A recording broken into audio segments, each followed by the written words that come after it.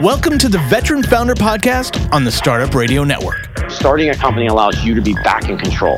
The weekly show that brings together military spouse and veteran founders who are doing remarkable things in the business world. I can't imagine there's anything out there stronger than the bond that military and veteran entrepreneurs have. We'll hear their story, the story of their business, and lessons learned. Joy can override the worries and depression. Here are your hosts, Carmen Nazario and Josh Carter.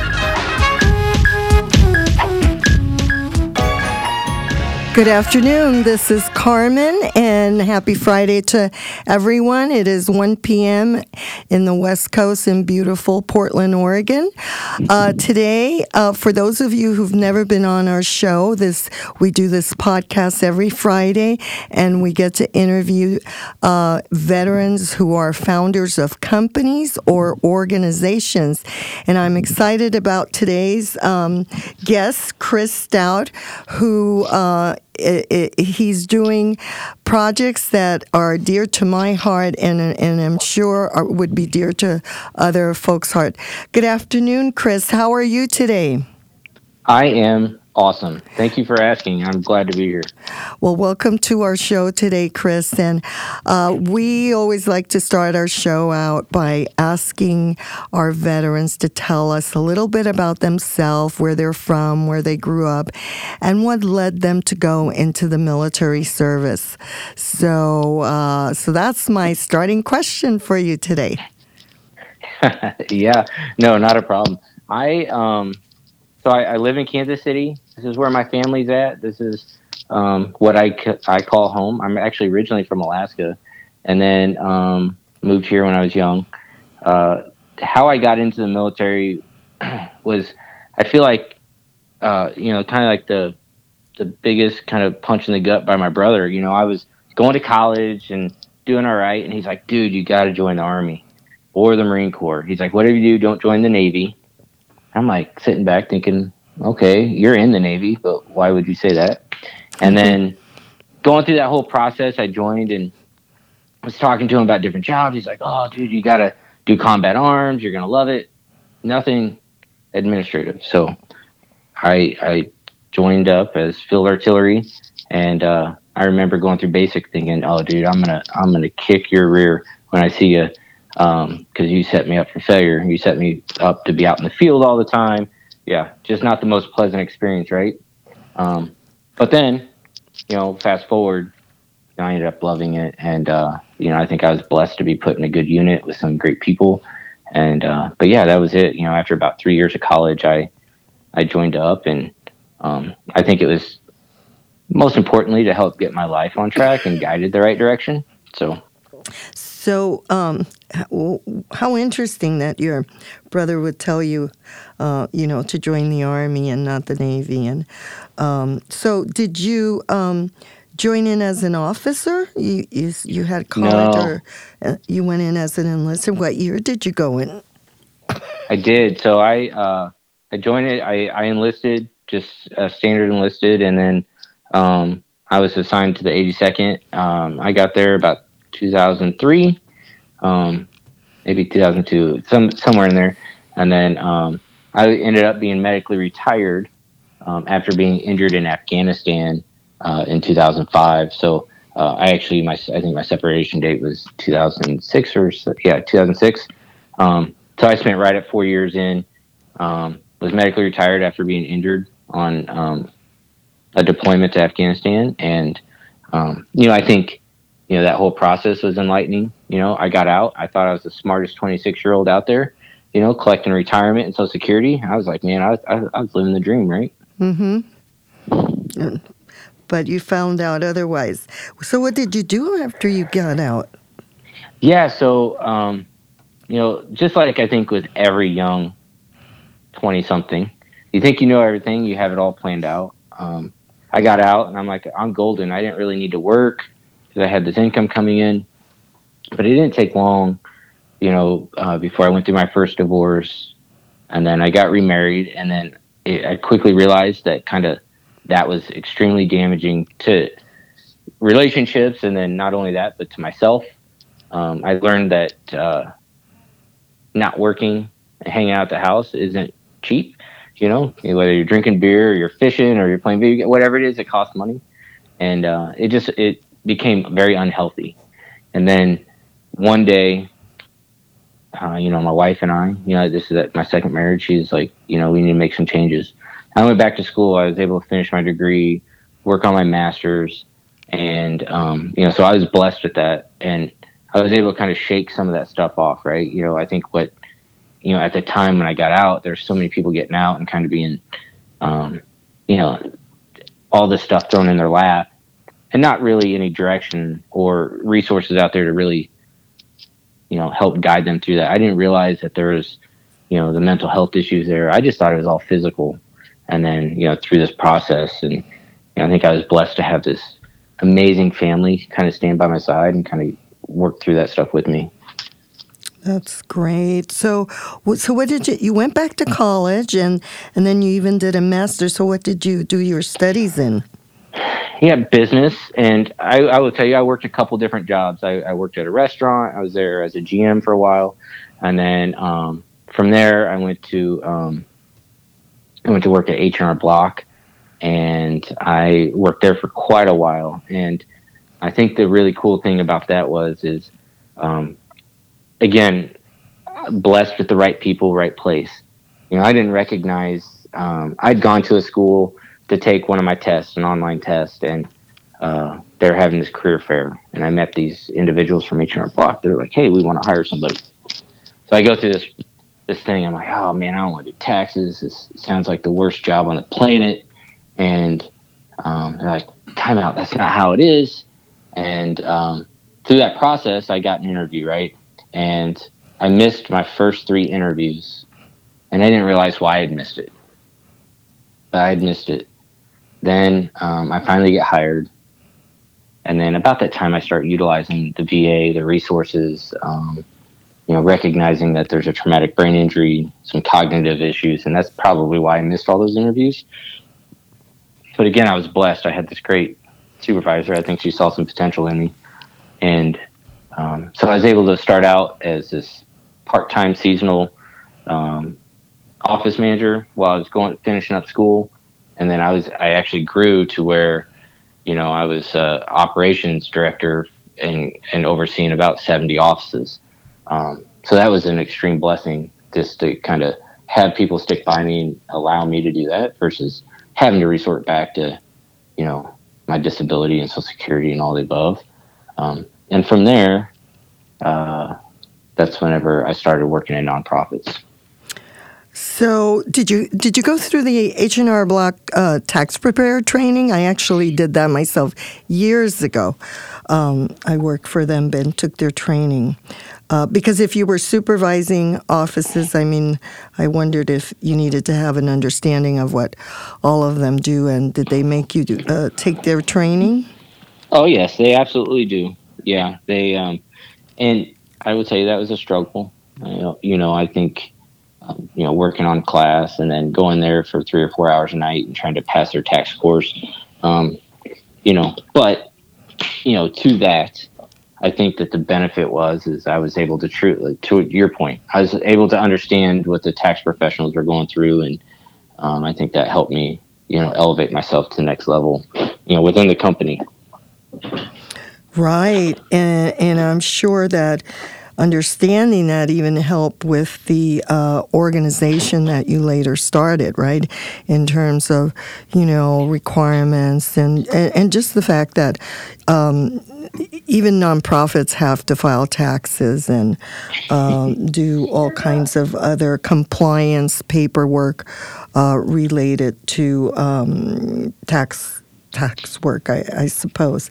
Well, it sounds like you had a wonderful support team. Can you talk about that a little bit more?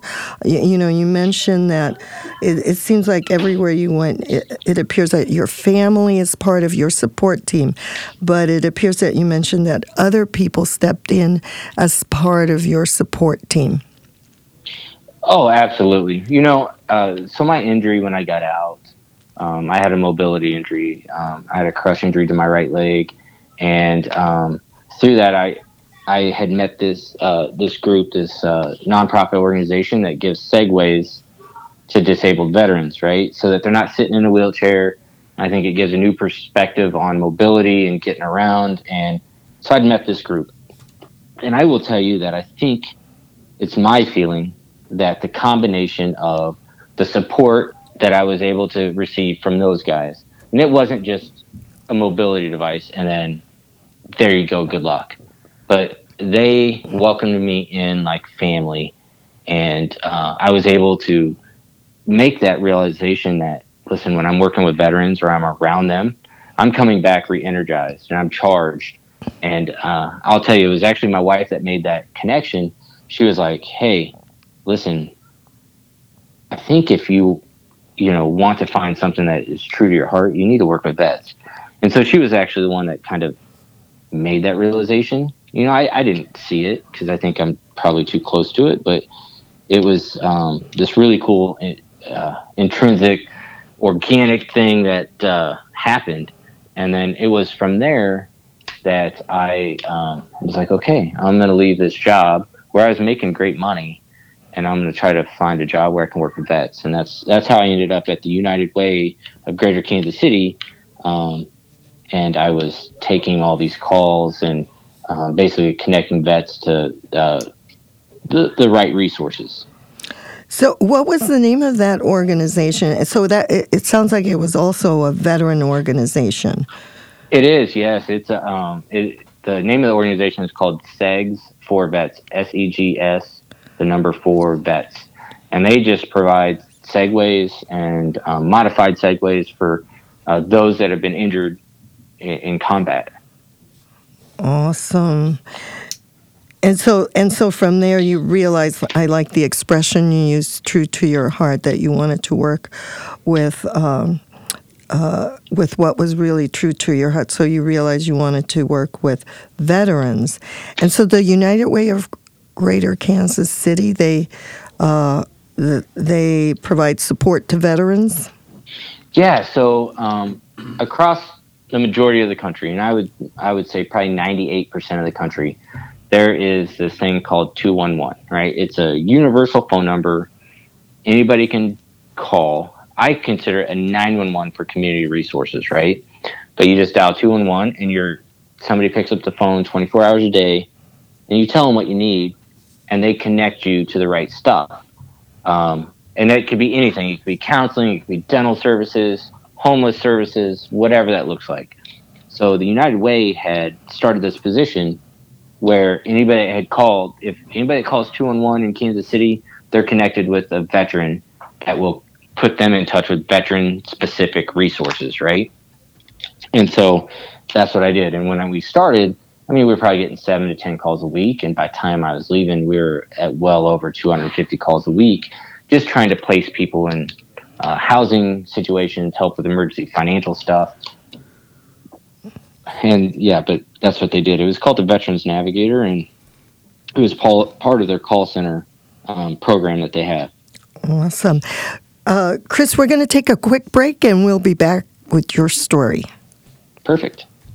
CPA Dudes, where accounting is never boring. Their price is not based on time. Instead, customers decide what to pay them. They don't charge you for sending invoices, phone calls, emails, texts, or meetings. They just get the damn job done. Find them at cpadudes.com/startupradio. We are back with Chris Stout, the founder of Veterans Community Project. So, Chris, we were talking about the United Way and how you started working there, and you were able to realize some of what's really true to your heart, which was working with veterans, right? So what happened? How long did you work there? And then what happened next after you left the United Way of Greater Kansas City? So I'll tell you, I was there for right about 4 years, just a little over 4 years. And through this whole process of working there, listen, it's a great organization. They are doing a phenomenal thing, raising great amount of money. But for me, whenever I was working there, I just saw this huge gap in services, right? I was the guy that was sorting out what type of veteran this individual was, or I was sorting out when he served, and then trying to place him in the right, with the right organization to serve his needs, whether it's housing, emergency financial assistance, whatever it looked like. And by the time the call came in to the time I was able to serve him, sometimes it was 2 days later, right? Just through the process.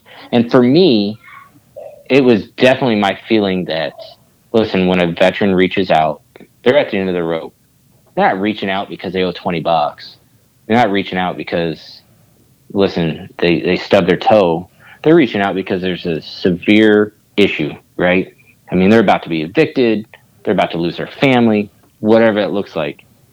And it was my opinion that when that occurred, listen, if you were the guy that told them, sorry, I can't help you, or here's a list of phone numbers, then I felt like I was adding to that 22 a day, right?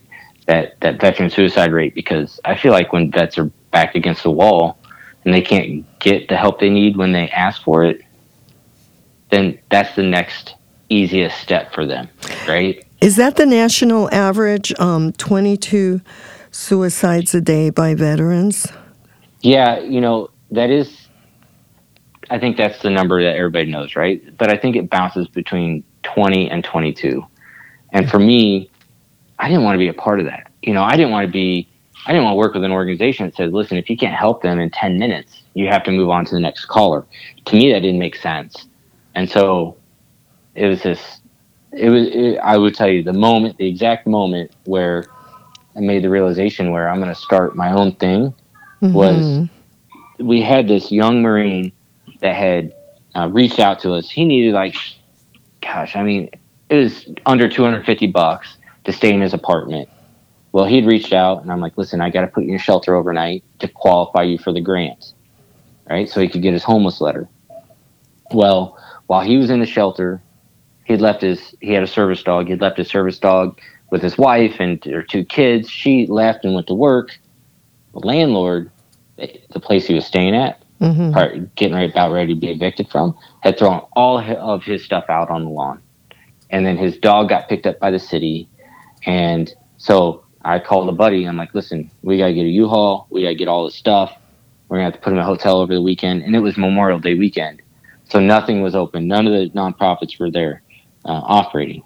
And so we did it, right? And it ended up costing us well over $1,500 to get this guy sorted out, right? Into a place, the hotel, getting his stuff picked up, the U-Haul, all that stuff, right? Storage shed for his belongings.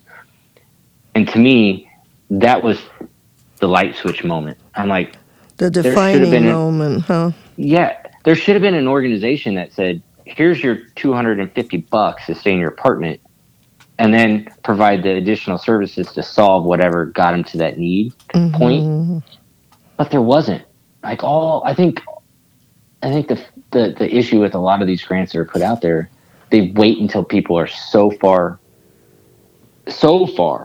lost, or it costs 10 times as much to fix the problem than if we started providing some preventative measures. And so I was having a get together at my house that weekend, and we were sitting there talking, my buddy and I, that had to do all the moving and get the U-Haul and whatnot, and we were complaining. And there's another word I'd like to use, but probably not appropriate for here. We were doing that, and somebody was like, "If you guys could do it better, then why don't you?" And it was that moment that I have a good friend. His name's Kevin, and he's the one that started this with me. And we were like, okay, for lack of better terms, like, hold my beer. We'll show you. And so we started meeting every Monday and just rallying the right people together. And I will tell you, it didn't take long for it to take shape, right? We wanted to create this place that was designed to say yes, right? Above all, right? That was the number one thing. I think people know my organization from the tiny houses, because we do tiny houses, but our ultimate goal is, man, we just want to create a place that said, yes, if you served, we're going to serve you. And I did look at your website, and actually one of the videos made me kind of teary-eyed, but you're doing a lot more than that, it appears. You're trying to restore people. And so you had this defining moment, and Kevin, your friend, and you just started brainstorming on how you could serve these veterans better than the existing organizations out there. Yeah, I mean, originally that's what it was, and then we're like, listen, we're going to, because we looked at a couple things, like, all right, we'll just open up a brick and mortar outreach center where people can walk in and get what they need. And then we're like, that doesn't make sense, because a lot of the people that we were serving, they needed an opportunity to hit that reset button. So it was that point where we realized we needed to provide some housing. So we worked through a couple different scenarios. We thought, okay, we're going to rehab an old school here in town. But, because Kansas City has about 26 empty schools. And we're like, oh, yeah, the city will give us, one to do what we need to do. Well, it turned out that was probably one of the most expensive models out there. And so we scrapped that from the get-go. And it was at a meeting that she's now our board president, that she had mentioned. She was, have you guys thought about tiny houses? And I'm like, I don't even know what the heck a tiny house is. So I Googled it. I watched some stuff on YouTube, just like all the young kids do now. Mm-hmm. And I learned what a tiny house was. And then we started running numbers, and we're like, listen, this is the most cost-effective way to provide housing. And not only housing, but housing with dignity. That was the key for us. We wanted, people to feel safe and secure, have their own space, and just have that opportunity to thrive while we, for lack of better terms, we're smothering them with resources, free legal services, credit counseling, all the above, right? So that they have an opportunity to kind of make that 9-degree turn and just change what they have going on. So then the year you started this, what year did you start this Veterans Community Project? 2015. Okay. And so you said when you and Kevin got together, it didn't take long to figure out what you were going to do. So what do you mean by that? Like a few months or? Yeah, so we probably actually started working late 2014. And at that point, we were like, okay, we have this idea. And so we just started roping a bunch of people in. And one of the first people we roped in after that was Mark, and he's one of our co-founders. He was a real estate guy. I knew him through my daughter, his son went to school together. So I'm like, listen, I see you're a Navy vet, you're a real estate guy. Can you help? And so he kind of joined in. And then, we had a great board set up, and we were kind of rocking and rolling. And that's when we decided we need to do the tiny houses, and we needed to provide the services, the whole wraparound services. I mean, Kevin and I were out on the streets talking to the people we were going to serve and asked them what they needed, what they thought that the best low barrier entry point for a lot of the services was.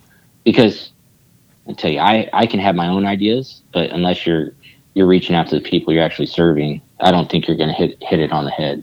Mm-hmm. You're going to miss the mark. You're going to miss the mark. So, but yeah, that's how it was. So we leaned on Mark, and then when we decided, like, our board president is with the city council, and so through that partnership, she connected us with the city land bank, planning and zoning, and we were able to have this amazing relationship with the city, because the reality is we wouldn't be doing what we're doing without the city, because tiny houses traditionally aren't legal within city limits, and we needed them to approve it. We needed them to kind of get us on the same page, and so that we didn't want to be 10 years down the road, and then finally providing housing.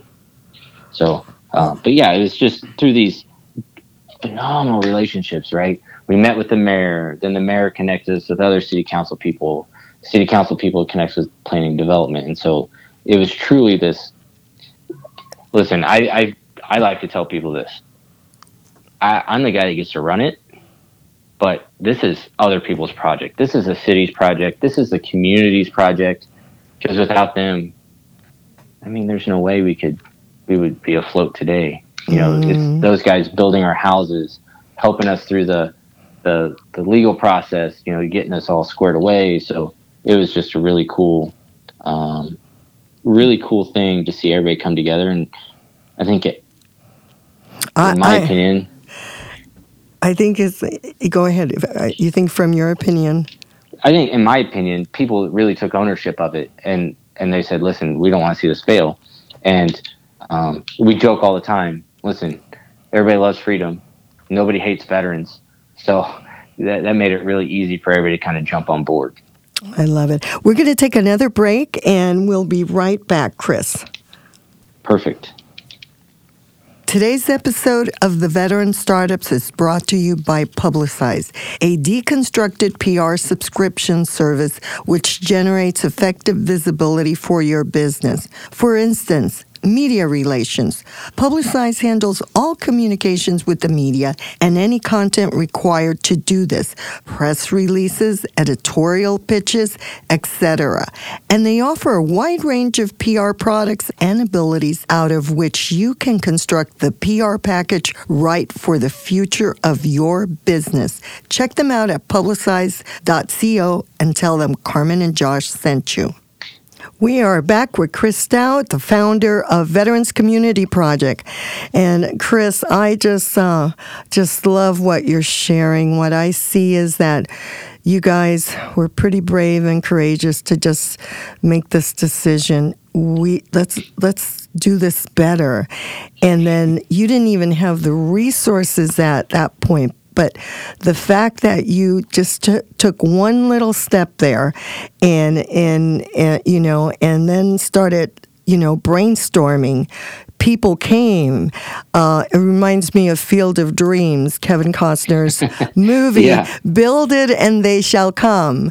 So you wanted to build this wonderful organizations to take care of veterans and their housing needs and all of their other needs, which you mentioned you've been able to provide wraparound services.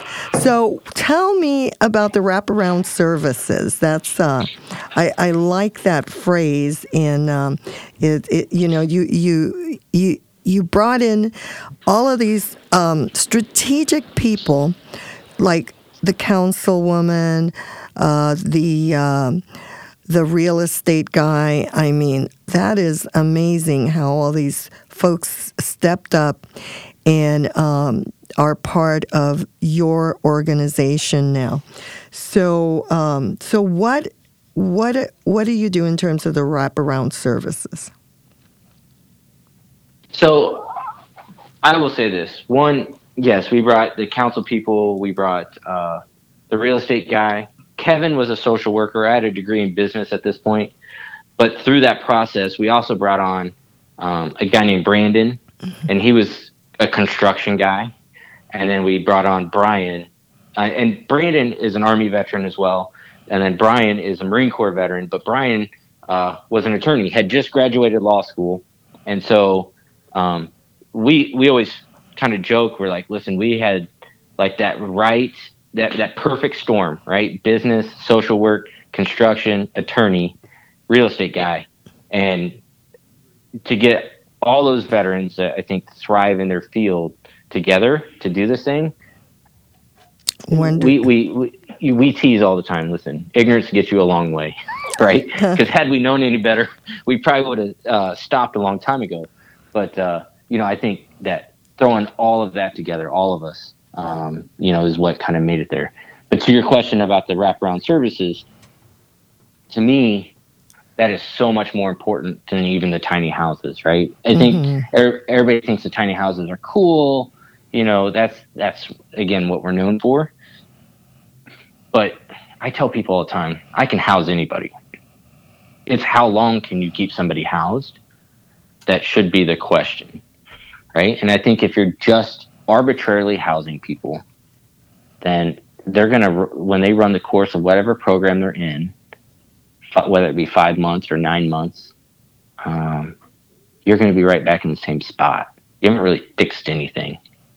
And so for us, the wraparound services were by far the most important thing that we could do, because we knew that with free legal services, we were kind of chipping away at whatever issues some of the homeless individuals that we're serving have, right? And same thing with working with the state on child support and, job placement, job training, medical care, dental care. There's a lot of things that I think people don't realize. I think they're walking down the street and they see some guy homeless, and I think the first assumption is, well, why doesn't he get a job? Mm-hmm. And it's just not that simple for some, right? Because it's hard to get a job when you don't have a place to shower. It's hard to get a job when you don't have an address to put on an application. There's all of these things that create these barriers that prevent people. And I think, as you can attest, after your service, it's hard to ask for help as a veteran. Mm-hmm. So it's just, especially back when we served, it wasn't command culture to be like, listen, air out all your problems at every formation. You just didn't do that, right? You kept that buried and you tried to deal with it on your own until it caught up to you. And then your commander, your first sergeant, was like, hey, not okay. And then they were stepping in to fix it for you. Well, I think what our mission is with these wraparound services, free legal, information referral, housing placement, job placement, food pantry, clothing closet, emergency financial assistance, substance abuse treatment, all the above. And I will tell you that's a list, but that's not all encompassing because it's our goal to figure it out. So those things are the most important, and we talk all the time, right? Where we're trying to say that veterans, right? We get all the time, right? What era of veterans are you serving? Well, right now we're serving a lot of Vietnam, Gulf War vets, right? Well, the reason being is that those guys that served how many ever years ago, their bodies are starting to fail. They've burned through every bridge that they had, and now they're hitting that homeless stage. For the Iraq-Afghanistan guys, it's still new to us. It's young, right? We have our mom's couch, our grandma's couch, our cousin's couch, our friend's couch that we can still sleep on. Mm-hmm. Now, in our opinion, that's still homeless. However, in a lot of other organizations' opinion, that's not homeless because they're sleeping on a couch. They're like, listen, they're not on the street. But for us, we want to fix what got them there. And usually it's something that if you catch it early on, it's not something so monumental that you can't overdo it. You can't overtake it. Mm-hmm. Yeah, I never thought about it that way. But that was good that you explained that, particularly like the Iraq of the Afghanistan. Sometimes they have their parents home or other family members, but not the Vietnam or potentially the Gulf War veterans. So that's an interesting comment you made. Well, I think that if you go back to it, right, and you talk to all those guys, even the Vietnam era guys, they'll be able to testify that, hey, I lived in my mom's basement for a while. I stayed with my grandparents till they passed away. I stayed at some friend's house, all before they finally resorted to, listen, I'm just going to, like a turtle, right, clam up and not reach out, because they didn't know. And I think back in that day that, claiming that you're a vet wasn't the most popular thing. Not for the Vietnam ones. Right. So it was not good for them. So how long do they typically stay in this home? Is this a permanent, forever home for the vets, the tiny homes? Yes. So in Kansas City, it's transitional, right? So we try to we smother them with every resource we can. And the way we see it for this transitional housing project that we have going on here in Kansas City is that the sweet spot for us, right? If we're doing everything right, we have low case management to all the loads, right? So we have an 8-to-1. So my case managers only serve 8 individuals. And as long as we keep it that way, they're able to transition somebody from homelessness in a tiny house to permanent supportive house or permanent housing, whatever that looks like for it. And I think it's different for everybody. But we're able to do that in about 6 to 8 months. Wow. About the time Thank you so much. I think about the time we hit that 1 year mark is whenever we start evaluating us. Are we doing the right things? Is this the right place for the individual? That kind of stuff. That is amazing. So the tiny houses are transitional then?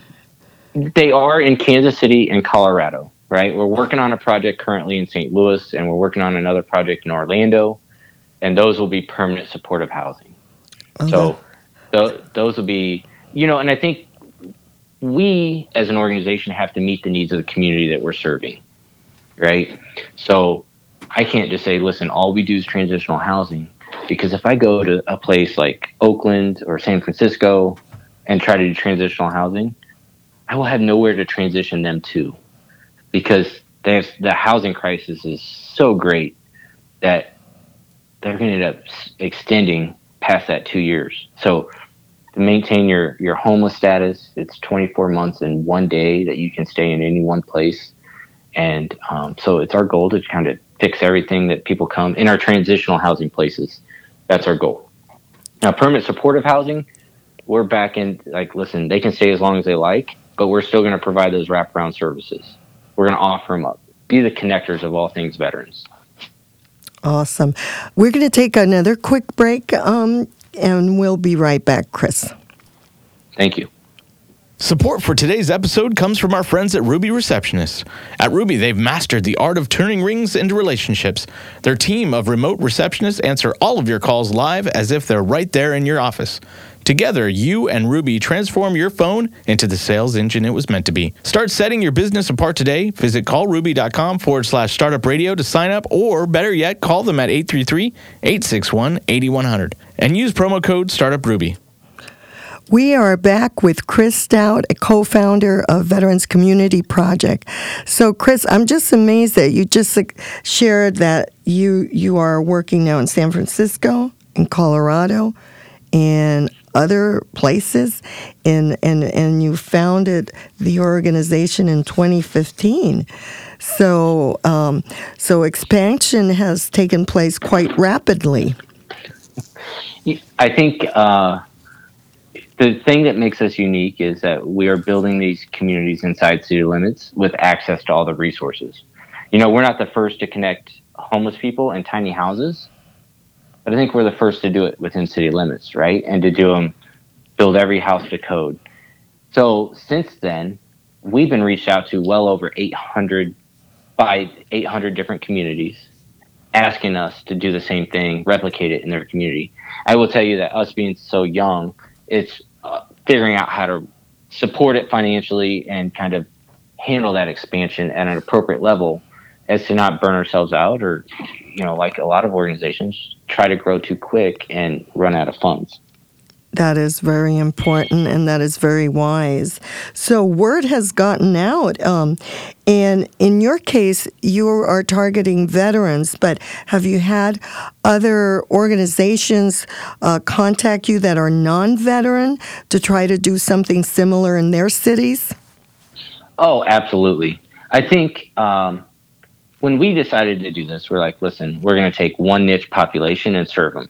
We chose veterans because we were able to relate to that, right? But I think that, I know we've had people ask us about seniors, children aging out of foster care, those adults with disabilities that still need some supervision but want to be able to try to live independently.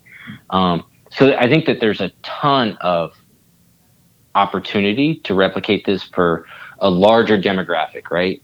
Or these specific niche populations. It's just, how do we get there, right?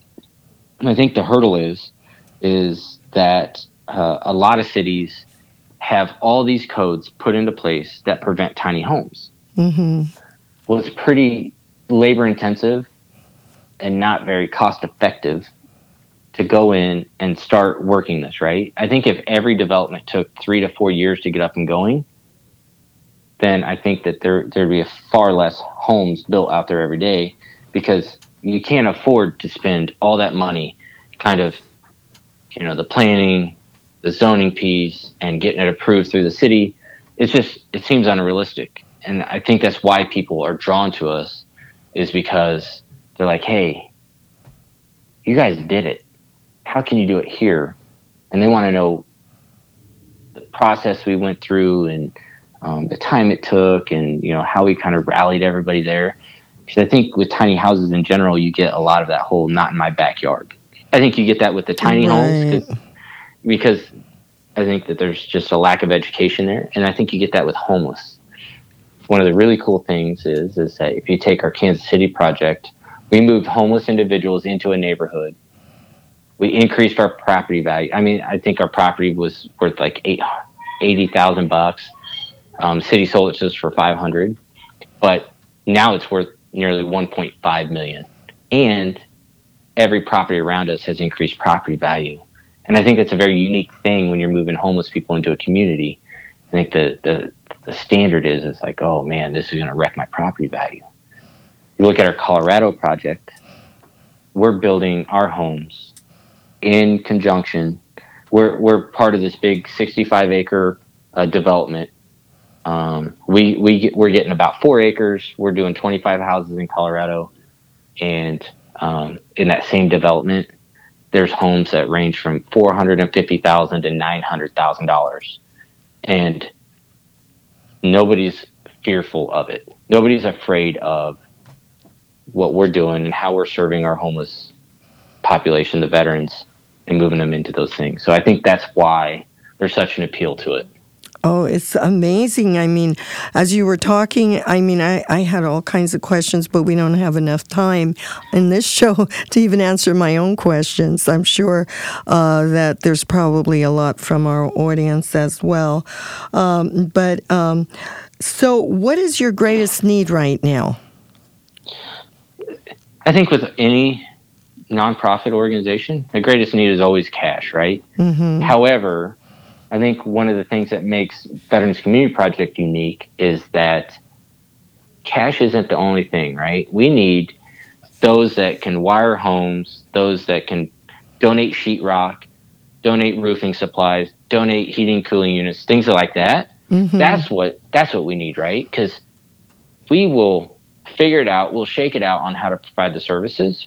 But if we can get the cost of our homes down to like next to nothing, to through donations, that is a monumental win for us.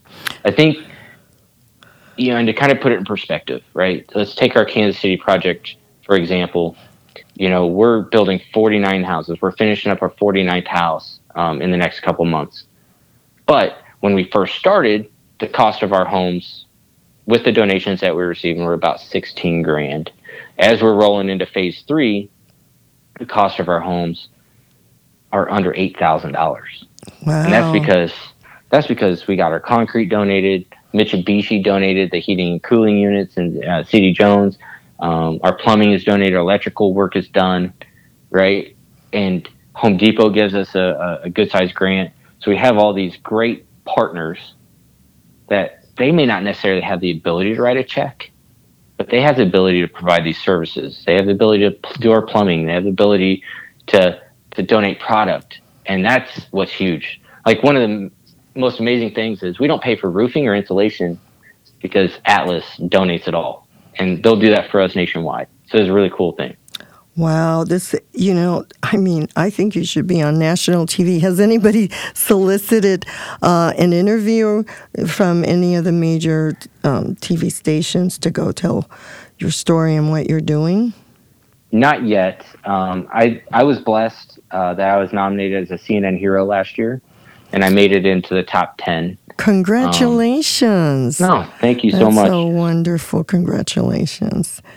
And, for me, it's extremely difficult to wrap my head around, somebody calling me a hero, things of that nature, and being recognized. But I think the benefit is that, we were broadcast nationwide. We were able to get that out. The flood of people saying, hey, I could do this, or just donating was overwhelming. And so, to your point, things like that really helps grow our mission, expand our message, and it's extremely valuable. It is. So, yeah, and then that was going to be one of my questions. How much does a typical tiny house cost? But I'm glad you shared how you were able to drive the cost down. Because I know that where we're at, the Portland, Oregon area, we have an extreme problem with homelessness. And I don't know. I think that your organization has a lot to offer some of these folks that are trying to resolve these issues in our particular state, and I'm sure in many others. So I am so impressed with what you're doing, and I just want to ask you: is there, it just seems like you've done a lot and learned a lot. And I'm sure, would you say, like, from your military experience, that's really has turned out to be, now you've drawn, you've been able to do this organization to help support your vets. Do you have any advice you want to offer to potential folks out there who may want to start an organization or a business? Because really, even a nonprofit is like running a business. Oh, it absolutely is. I think that if you don't treat it like a business, you'll become irrelevant real quick, and you'll not be able to continue to be funded. So here are my thoughts on that, right? To your point, I don't think that we would have been able to do what we've done without the military experience, right? I think in the military, they give you a job and they say execute. Traditionally, there's not a plan B. It's just do it, right? And I think that benefit has helped get us here, right? We're like, listen, we don't care how it gets done, we're doing it. And I think if we had any other mentality, we would have been dead in the water years ago. The other thing is, I get this all the time, right? They're like, why'd you do it? How'd you do it? When we went through this process, I've mortgaged my home to make this happen. I've spent my life savings to make this happen. And I think it takes a lot of commitment from your family. Mm-hmm. But I think when you start out, if you start small and you're like, listen, this is the step I'm going to take, it's all going to work out. I think that, life in general, when you change your direction and you're there to serve others, man, everything just kind of rolls out. And then the other thing is, people are going to tell you no. It doesn't matter what your idea is. I mean, it could be a $50 million idea or $1 billion idea, but people are going to tell you no. And if you're the kind of guy that takes no for an answer, I mean, you're done before you started. You have to be that guy that just is like, I'm going to make this happen. And you're either with me or you're not. I love it. That is awesome. So I am on board with what you just shared, Chris. That was beautifully said. So where can people find you? You want to give out your website because I'm sure there's folks out there that want to donate to this cause. Yeah. So the best place to get our information is veteranscommunityproject.org, right? That's the easiest, best place. We keep it updated. We keep it updated with our donor opportunities and our new locations that we're expanding and working to. The other place is Facebook and Instagram, and it's Veterans Community Project. I think if you just type into the search bar, it's going to pop right up. But, there's our daily volunteer opportunities, our daily donation needs, things of that nature, and the happenings, like where we're going to be, where I might be speaking, things of all that stuff, right? So I think, that's been a blessing for us, starting out very organically using the local social media, things like that. So, please visit our website, and then anybody that's local, you're welcome to come by the office. Our address is on our website. Call us, email us. We answer everything that comes our way. Wonderful. Well, thank you, Chris. You've been, this is such an inspiring story, and it's been wonderful to hear details, and I'm sure there's a lot more, but time didn't allow to find out more. I just going to look forward to seeing how this continues to expand and seeing you on national TV someday. So, thank you to our audience today. We will see you again on another episode of our Veterans Founders podcast next Friday at 1 p.m. Pacific time. Happy Friday. Thank you. You're listening to the Startup Radio Network. Listen, learn, launch. 10% of our gross revenue goes directly to women entrepreneurs in developing countries around the world through Kiva's microfinance program.